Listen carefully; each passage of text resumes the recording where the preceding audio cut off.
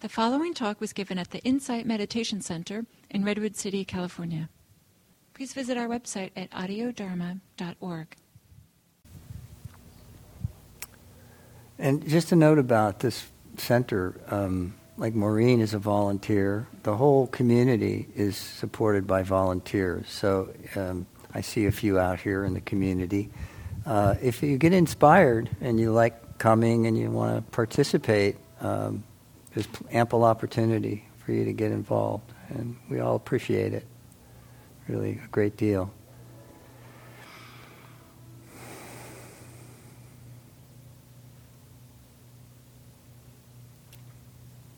I'm really happy to see everybody here tonight. I was really anxious and kind of stressed out about talking tonight because it's not something I do very often. But as soon as I saw everybody practicing and, kind of doing that, my heart was just sort of filled with mudita, and I just became really relaxed about the whole thing, because, here's Jeff, a regular. Because one of the things I've done since IMC moved to this building, and Jeff knows this, is I offer basic meditation instruction, which I think some of you are here tonight at. It's every Thursday at 6:15. And I love doing it, because it gives me an opportunity to meet people coming to the practice, for the first time, often. Maybe they've never meditated in their whole lives, or they've done other things. So it's just really fun for me. I get really excited. I probably talk way too much. We don't sit quite enough, right? So this seat's a little different for me. I think the last talk I gave like this was about 3.5 years ago, and it was called a way-seeking talk. And this may be part 2, way-seeking part 2. Yeah.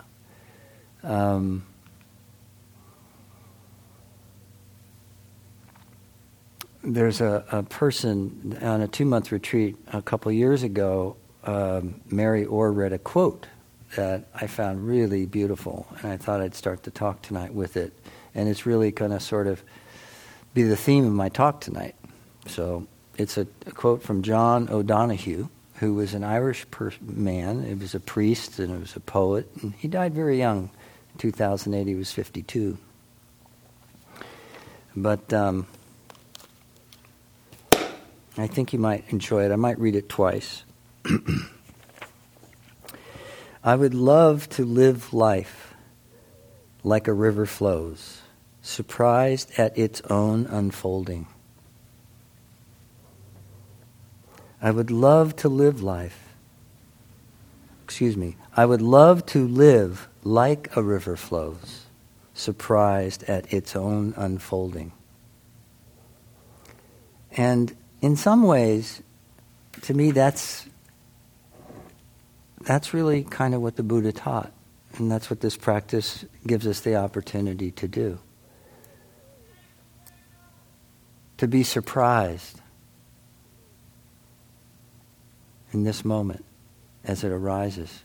To meet this moment without any kind of control or kind of expectation or wanting it to be this way or not wanting it to be that way.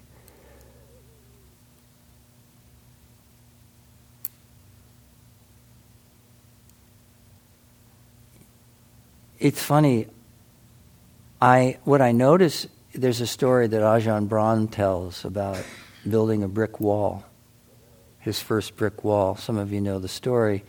And he puts this wall up very slowly, teaches himself how to lay bricks, and it's a pretty tedious process. But he gets like these 1,000 brick wall perfectly up, and there's 2 bricks that aren't right. And he went to his teacher and says, I got to tear the thing down. I can't live with it. And his teacher said, no way, right? And so for a long time, people would come in, and they'd look at the wall, and he'd be all like, well, don't you see those 2 bricks, because they'd say, hey, it looks great, this is beautiful. And no, but what about those 2 bricks, right? And the guy said to him, one of the tourists said, well, what about the 998? They're perfect, you know. So what we see often is that the two bricks, you know. Why is that? You know, what is that? What creates that component in us, you know? So Andrea asked me to give this talk about 2 months ago, 6 weeks, 2 months ago.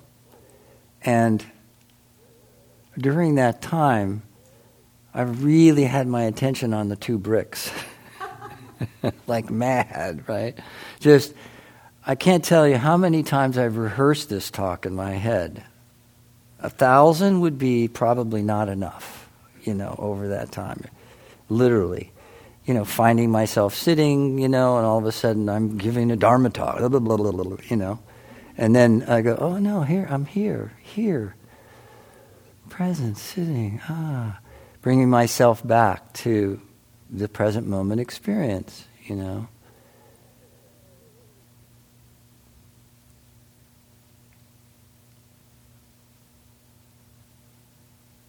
About 2 years ago, I stopped working, retired. And, you know, I'm kind of just hoping that the snowball lasts long enough, you know, for me to pass away, you know, with not much left, you know, melt it down. And it's gave me the opportunity to go on a long retreat for the first time. Like since 1984, a long time I've been practicing, but I could never find the time to go do this practice. So I had this whole idea around what the 3-month retreat was going to be, how it was going to be. And here I am back there. And I kept having this conversation, rehearsing a conversation with the boss that I had left, the job I had left. I hadn't retired yet when I went on the retreat, right? And I knew I was not going to continue working, though. There was some part of me that knew I wasn't going to continue working. But I decided to not say that when I left. So I responsibly took care of my job and so forth and so on. And this person is a friend of mine I've known for like 1967, a very long time, who was my boss. And here I am back in IMS, doing my Dharma, sitting, you know, doing a thing. And here I am rehearsing the conversation with her about what I'm going to say when I come back and tell, you know, like, and it was pretty constant, right? So I started sort of reflecting on, okay, so what is it that keeps creating that thought, that conversation, the rehearsing? And I started to recognize there was, first, I didn't feel like it was, I didn't handle it well. There was some deceit. My sila, my sense of harmony, my sense of ethics around how I left it wasn't quite right, right? So it kept coming up, kept going, you know, and then I'd have this conversation.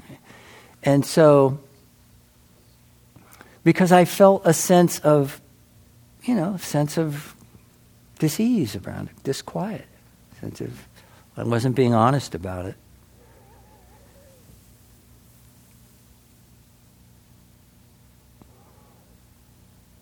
So, remembering the quote, this unfolding, right, the surprise of the unfolding. This is what this evening is going to be for me and you. You know, I'm gonna at some point, if you feel like, if during this talk you get the compulsion or you have a question or you want to just ask something about what I just said, feel free to raise your hand, because that'd be the best way to do it.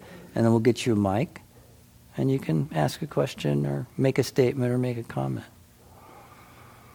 This is something that's one of the conversations that I've been having in my head about it, you know, to present that in that way.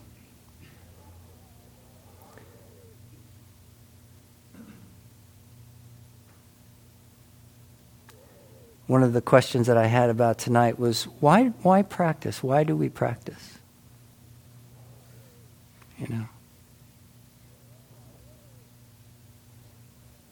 I've been following this path for it'll be 3 decades next year, you know? And I don't want to discourage you by that. Please don't take that as a discouragement. Wow, the guy, he's like this and he's been, 30 years. My gosh, I should go someplace else, that will, yeah. But the practice doesn't change in a way, I think our relationship to it changes over time. I was thinking today about my very first 10-day Vipassana retreat, and it was the very first Vipassana practice I'd ever done. It just happened to be this person that was on Maui, and there was this thing happening, and everybody said, "Hey, we're going to do this Vipassana thing." And I go, "What the heck's that?" "Well, you sit for 10 days, you're silent." I'd never been silent for my whole life for 5 minutes. And I thought, whoa. That's intense. And then you sit still for 45 and then you walk. And I said, whoa. And the partner I had at the time had done a Goenka retreat. So she said, it'll be okay, I said, okay. And it's funny what I remember about it, because the teacher was an amazing Sri Lankan monk, Sister Ayakema, and who became quite a scholar and practitioner on jhanas, actually, written several books. I recommend looking into it. But what I was remembering today was I had a couple friends on the retreat, and I was so irritated with one of them because she kept going, and I'm sitting here and I'm going, oh my God! And she was and she was a big personality too, really an amazing person. And I was just saying, so I had this tremendous aversion, and I thought, what is this? 10 days of this? And then, of course, my body was screaming out. But the one thing that I actually didn't have any issue with, that I thought was the biggest issue, was being silent. I loved it. It's just something I'd never been exposed to. So, right? So all of a sudden I'm immersed in the silence. I'm not having to relate to anybody. I'm not having to be me, be on all the time, seen a certain way. And it was just so great. Just kind of settle in. Over time, the pain kind of moved around. You sort of work with it. You kind of, it became, now, do I remember anything about the retreat? No, hardly anything, Maybe we did some Four Noble Truths or whatever. There was a beautiful metta. She was a beautiful metta meditation teacher, and she just taught this beautiful, and that was fabulous. I'd never heard of it, which is, it's loving kindness. It's usually translated as friendliness. That's done in this tradition if you're kind of new. And I had a couple pot plants that I was sort of cultivating over in this property that I was caretaking. And so after the retreat, I thought, I don't think that's right livelihood. It doesn't feel right. It felt like it was so I went and pulled them up, and did that. And then about 2 months later, I'm thinking, well, that was stupid, So, I had this sort of intense experience, and then it's sort of back to life as it is, wherever we're at, kind of going through it all, Like I didn't have this, okay, I'm there, no problem, This practice in some ways is a lot like a boat, a sailboat. It tacks. It goes this way, and it looks like it's almost going in the opposite direction, and eventually over time, it gets out there on that direction.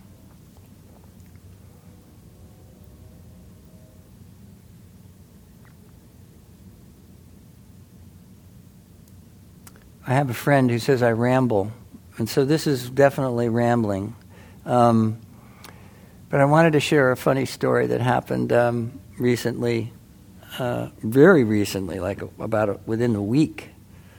I was driving back, some of you may know Crystal Springs Road from Burlingame area, and it's a very narrow little windy road. It's hard, there's no place even to pull off on it.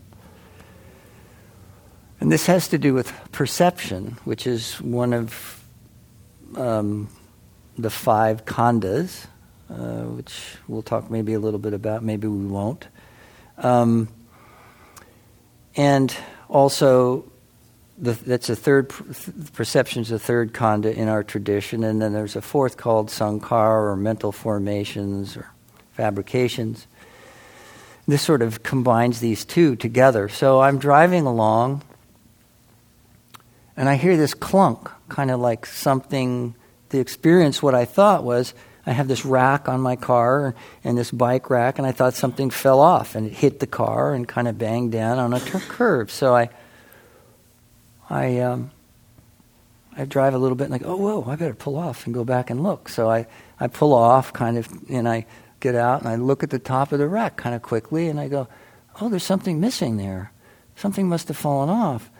So so to make a long story short, because for the next 45 minutes, I'm walking up and down, circling back to what curve I thought I was on, thinking that I'm looking for this thing that I'm supposed to be finding, that I thought fell off my car, right? And I'm feeling all this stuff. I'm noticing I'm worried about the money.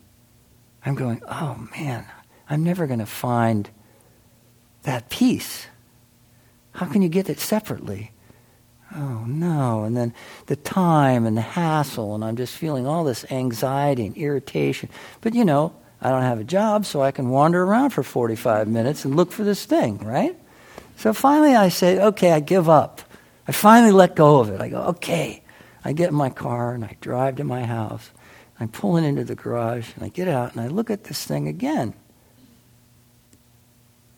Nothing's missing.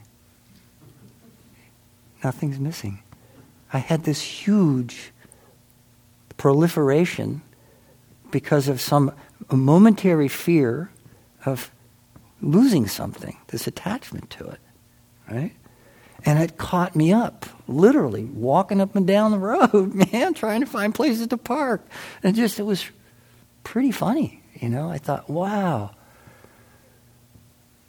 And I say, that's a pretty consistent state of mind. It's an easy thing to get lost in these trances, these trances about, what we hold important, what we think is important. This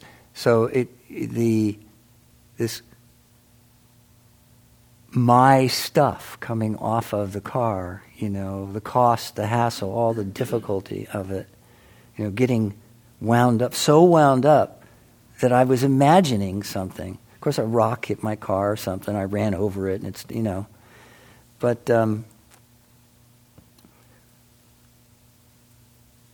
it's interesting how I think the thing that this practice enables us to do on some levels, hopefully, is to see more quickly, in a way, that we're in this trance.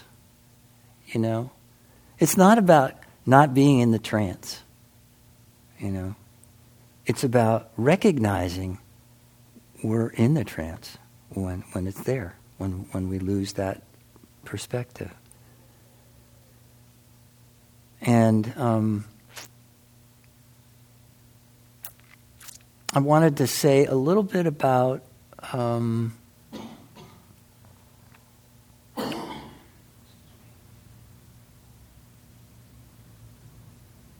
the relationship between getting rid of something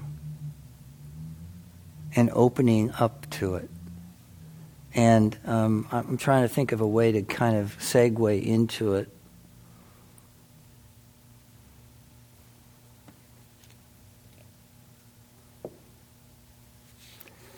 I think I have a couple. I think the thing I wanted to share tonight as well is I describe myself as a dedicated practitioner, somebody that's dedicated 30 years to a practice.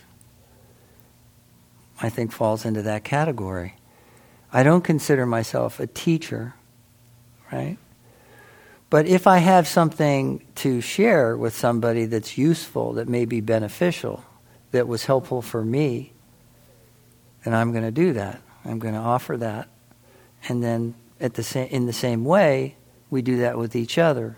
And one of the things that felt so good tonight was this Sangha, this support, that each of us, for whatever our reasons, we said, I need to practice. I need to do something. Why? Maybe. We all have our reasons why we come to practice. Often it's, the simplest explanation is dukkha. Something, it's translated often as suffering or unsatisfactoriness. The etymology I like even better, which is du, which is sort of translated as bad, and ka, which is before it was space and so forth, is hole, specifically axle hole. Because back in the day with ox carts, if you had an out-around axle hole, it was a pretty bumpy ride. So the experience of the bumpy ride brings us to practice. What is it? This sort of subtle vibration, this subtle unsatisfactoriness, maybe this subtle angst, maybe this more dramatic, we're acting out in some way. I had issues with drugs and alcohol pretty much my whole life. Not so much over the last decade or so, but still, even with my practice, it was still something I was working with. So that sense of disquiet, that sense of being out around that vibration brings us to practice.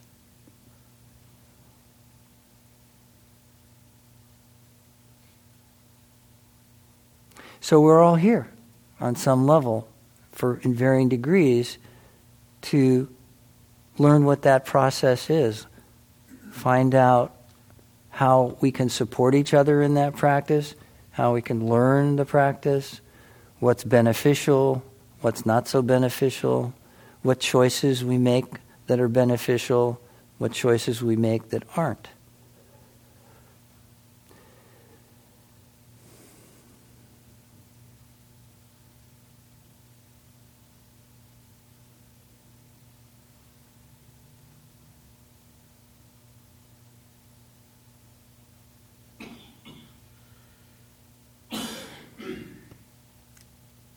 I want to read a short quote from a sutta that some of you know, I think, some won't.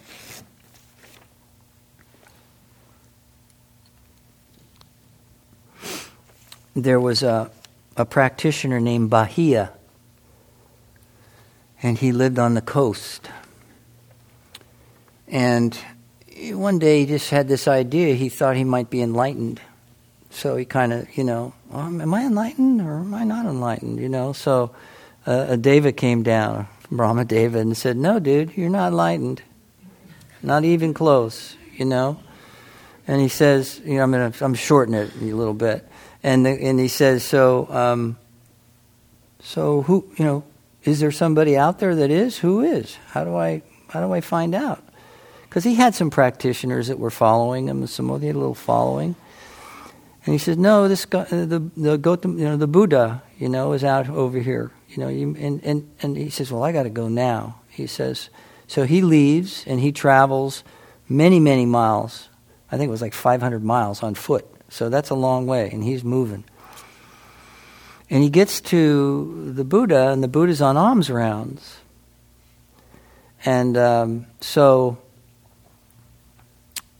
he comes up to him and he says, oh Buddha, I really, really need you to give me the teaching. I'm feeling a great deal of urgency, and I just have to know. I have to know. And he says, well, wait a second. I'm on alms. Give me a second here. Let me do my thing, and we'll come back. And then so the tradition is if somebody asks an arahant or the Buddha 3 times, then they have to answer on the 3 times. So he asks them 2 more times, and the Buddha said, okay, I'm going to give you the teaching. So this is one translation. It's actually in the Udana, and this is instructions to Bahiya from the Buddha. In the seen, let there be just the seen. In the heard, let there be just the heard. In the sensed, let there be just the sensed. In the cognized, let there be just the cognized. Then there will be no you in terms of that. When there is no you in terms of that, there is no you there. Then you will be neither here, nor there, nor in between. This, just this, is the end of suffering.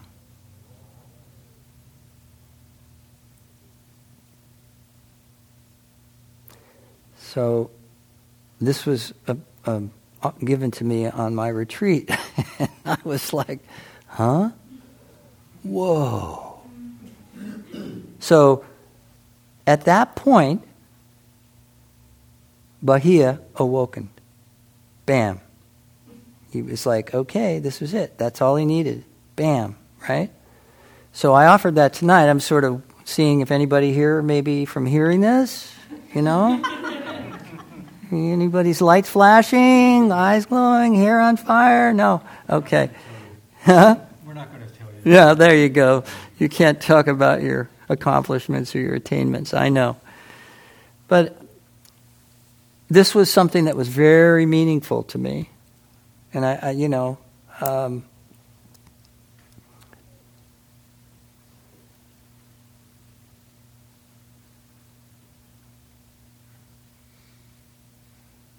so when I find things that are meaningful, I like to share them, with my fellow practitioners, with the Sangha.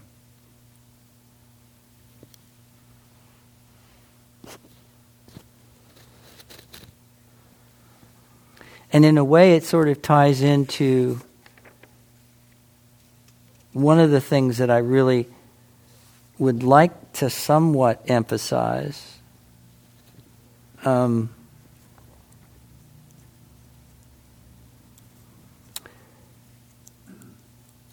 It's not. Yeah, this is miserable.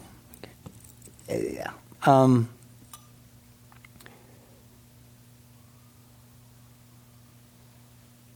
Many of you are aware of the Buddha's first Dharma talk, which was the Four Noble Truths, right? Anybody here never heard of the Four Noble Truths? Okay. So,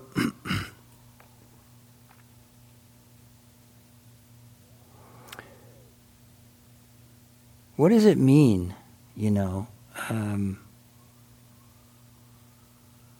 how, so the question for me is, how do I apply the Four Noble Truths in a way that I can explore through my meditation practice? Right?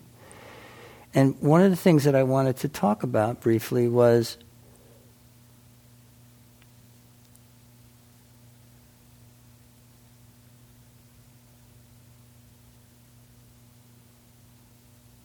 the difference between opening up to something and even welcoming something, and the difference between wanting to get rid of it, right?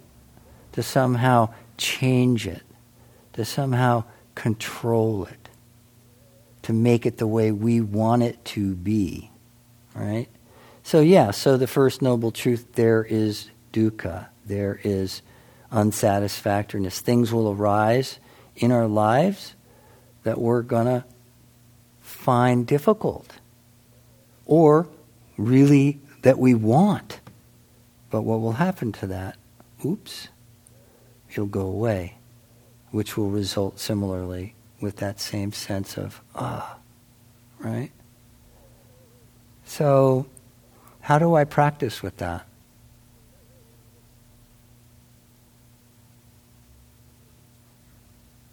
in the Four Noble Truths, each truth has the statement, there is dukkha. That's the first noble truth. But also in that is sort of the practice. Dukkha is to be understood. And then the last is dukkha's been understood, right?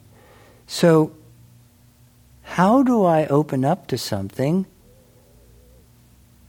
I have to understand it. How do I understand dukkha? How do I understand it? I have to be willing to open up to it. I can't get to know it if I'm trying to make it go away, do something to it, change it. So in order for us to experience and understand dukkha, we have to allow it to be just as it is. Right? And from my point of view, that's the practice. You know, Gil puts a lot of emphasis on clinging, you know, letting go of clinging. And it's the same thing. It's that sense of, oh, okay, this isn't quite right. Right? So so the second noble truth, right, we say, is the cause of the origin of dukkha is craving, right? Whatever that expression, tanha, thirst, you know, whatever it's sensual desire or it's becoming something or not becoming something, right? But in the same way, the second noble truth, the statement, the cause of the origin of suffering is tanha, craving. What's the practice? To abandon it. We need to abandon that. Okay, how do I abandon it? Well, first I have to understand it, right? To even see, okay, here it is. And then once I understand it, I understand that the cause of it is because I'm trying to control, manipulate, and I'm clinging to this idea, right? So, one of my teachers is Ajahn Sumedho, and one of the things that he talked about was he has the kind of personality that resists naturally. I do too. I happen to identify with that personality. And there's this immediate impulse to resist. And what he saw after many, many years, he's been a practicing monk for 45 or some long time, he's a Western monk, he recognized that he had to start welcoming these things that he's resisting. Oh, I can't be bothered with that. Or, whatever it is. This is so irritating, I can't. So it took an effort, a presence of awareness to say, okay, I need to open to this. How do I open to this? How do I learn actually to welcome it instead of get rid of it? And I think it relates in some ways to the notion that happiness is trying to accumulate stuff that's going to make me feel good, that's going to, right? And it's similar in that I just have to welcome whatever's there. Be content with this. What does that look like?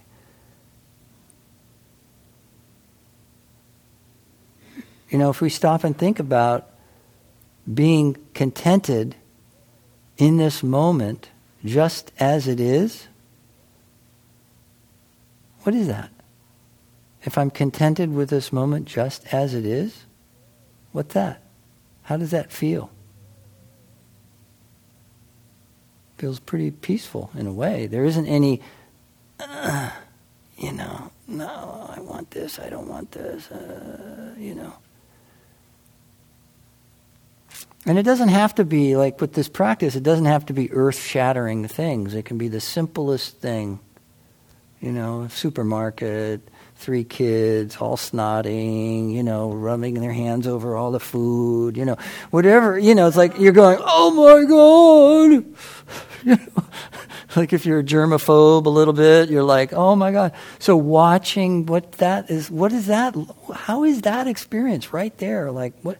Whew, wow, that's intense. I don't want that.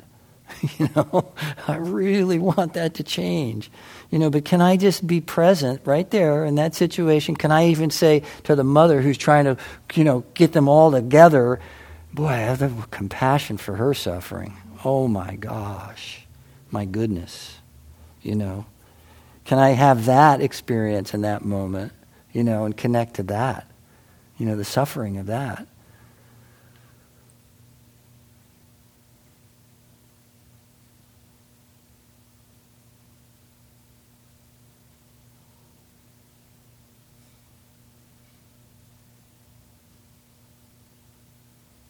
Because I don't know about you, but the first 2 noble truths are kind of where I'm at most of the time. The cessation, Nirodha, yeah, I know. You're supposed to just,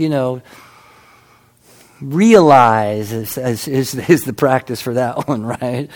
There is cessation, and so the practice is realizing that, right? But, for goodness sake, the Eightfold Path, the Noble Eightfold Path, is the 4th, which is to be developed, right? So, fortunately, we're not left in this whole morass spinning around without any directions, without a little, some signposts, okay, so maybe we apply a little right effort, right intention, right, samadhi. But it's like, how quickly do I recognize that I'm looking for something that doesn't even exist? How quickly do I recognize the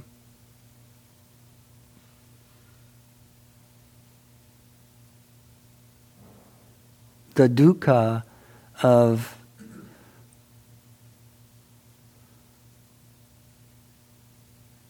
wanting to give a good talk, right? And wanting to be seen some way, right? And comparing myself to, God forbid, Gil or, Andre or whoever, it doesn't matter. And then being lost in that easy, that sort of creating some idea of who I'm supposed to be. I think it's like somebody once said, samsara is correcting. Is an endless correction. There's a sense of always trying to create some kind of change, some kind of fix, to make it better, to make it this way, make it that way, right?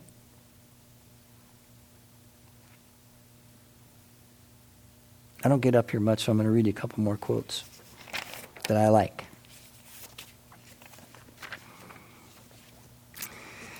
So this one was offered by Sylvia Borenstein on a long retreat. And this is from Ajahn Amaro, who's a teacher in this tradition. And I really like this one as well. And I think it's kind of important in terms of our practice. Let the mind and body assume the natural peace and ease that is the natural peace and ease of the mind and body, and let it stay that way. Only attend to whatever arises to disturb that natural peace and ease. I'll read that again. Let the mind and body assume the natural peace and ease that is the natural peace and ease of the mind and body, and let it stay that way. Only attend to whatever arises to disturb that natural peace and ease. So what is he saying? Rest in the natural peace and ease of mind and body. Right? Easy peasy. But when we're not, we might attend to whatever's disturbing that. Right? And we notice it. And then we notice when we're in natural peace and ease, when there's a pleasant abiding. Oh, pleasant abiding's like this.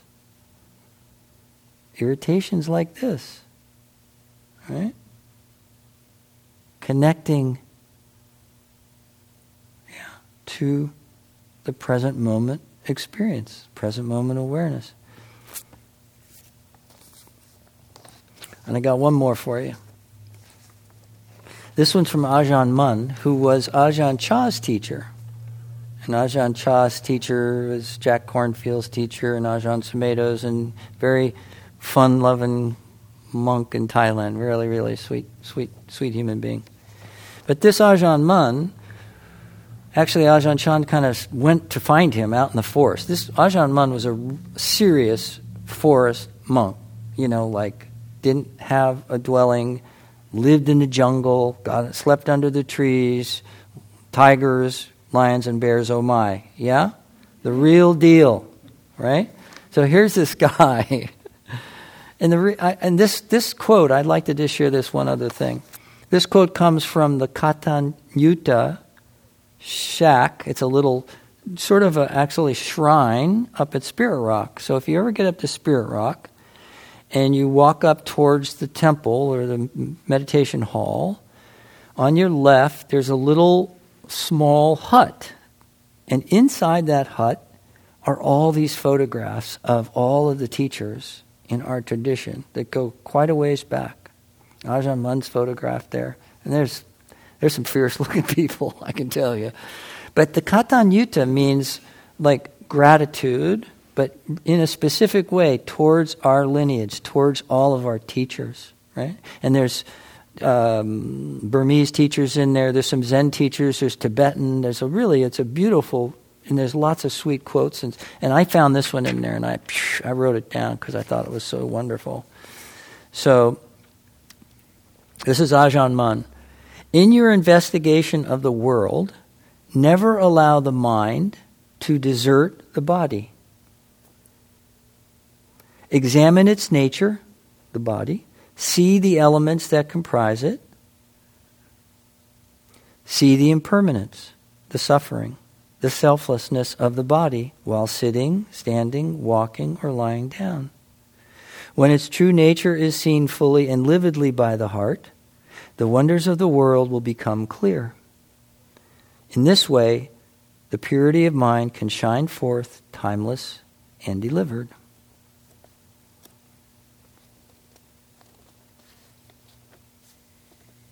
So this whole thing, mind and body, yeah? There's a theme there, from one of the first teachers of our time, right? Ajahn Amaro, who was also a student of Ajahn Chah. So,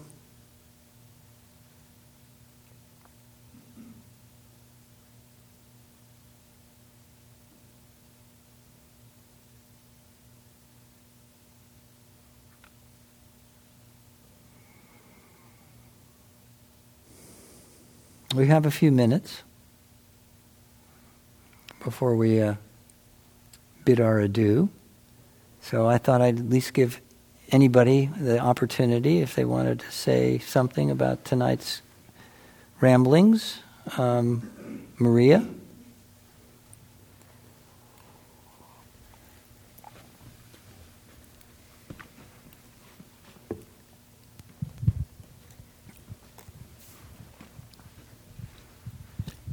So I've always had a question about the second noble truth.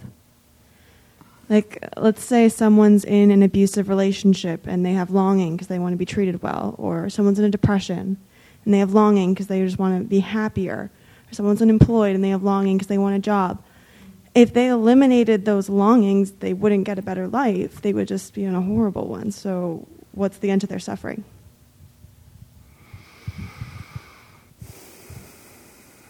So, I'm not going to say that I'm necessarily the best source to respond to this, but so what you're describing is the desire for something beneficial, right? Right? versus what the second noble truth is translated as tanha, this thirst, sort of this craving, this sense of not quite enough, I think coming to the practice itself is a desire, a wholesome desire, right? So desires themselves, the desire to meditate, to get out of an abusive relationship, to be treated well, right? To get a job, to improve our lives, our stations, to take care of our family. All that is very well-intended intention, right?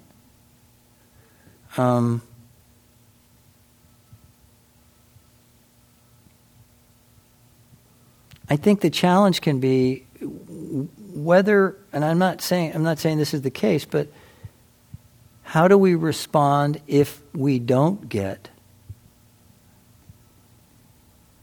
How do we respond to a situation where we want something and we're not able to get it? Can we let go of that? Can we hold it loosely? Can we not cling to it?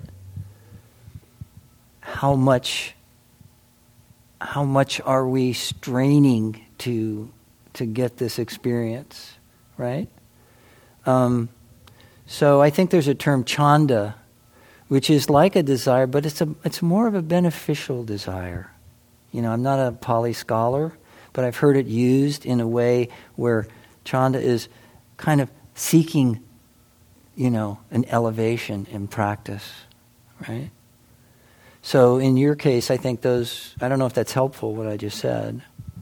Yeah, so basically we should eliminate superficial longings, but not the beneficial ones. Say what? So we should keep the beneficial longings that we have, but we should release the ones that are not beneficial for us? Well, I think what the Buddha would say was that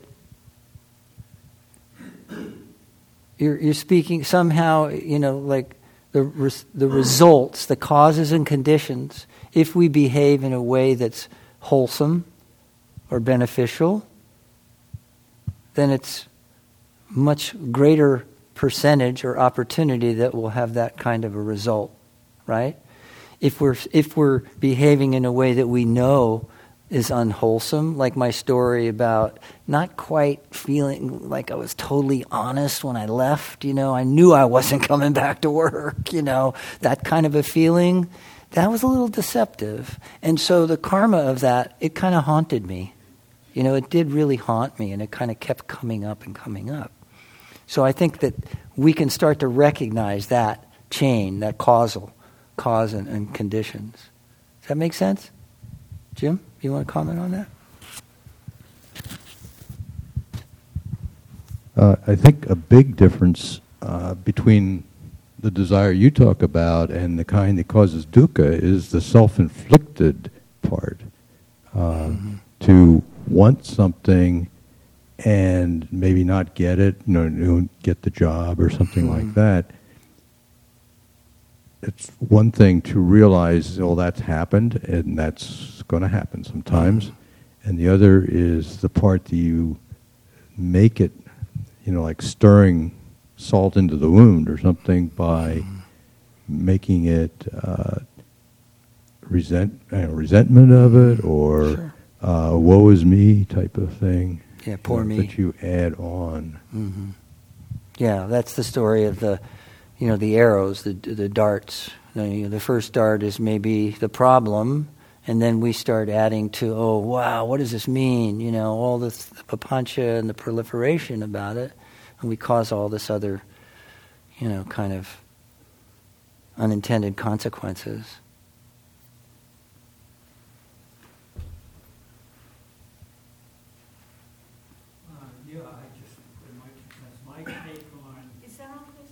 Yeah, just go right up close to your mouth and speak up. Is it green, the button, the light? Okay. It's holiday, green and red. Hello? There you go.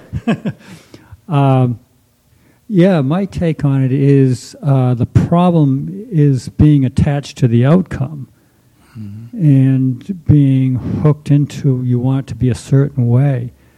And my own experience is that in times where I've totally let go of the outcome I wanted, and it was usually out of complete exasperation. When I totally let go, there's just incredible miracles happened. I mean, what I wanted showed up. It was right there. And but letting go is tricky because sometimes I think I let go, but I get this little hook in here. But the times I just was totally exhausted, like I said, and it was consistent. It just showed up in a miraculous way. Yeah, it's very, very well put. Yeah. So we're almost down to the wire here.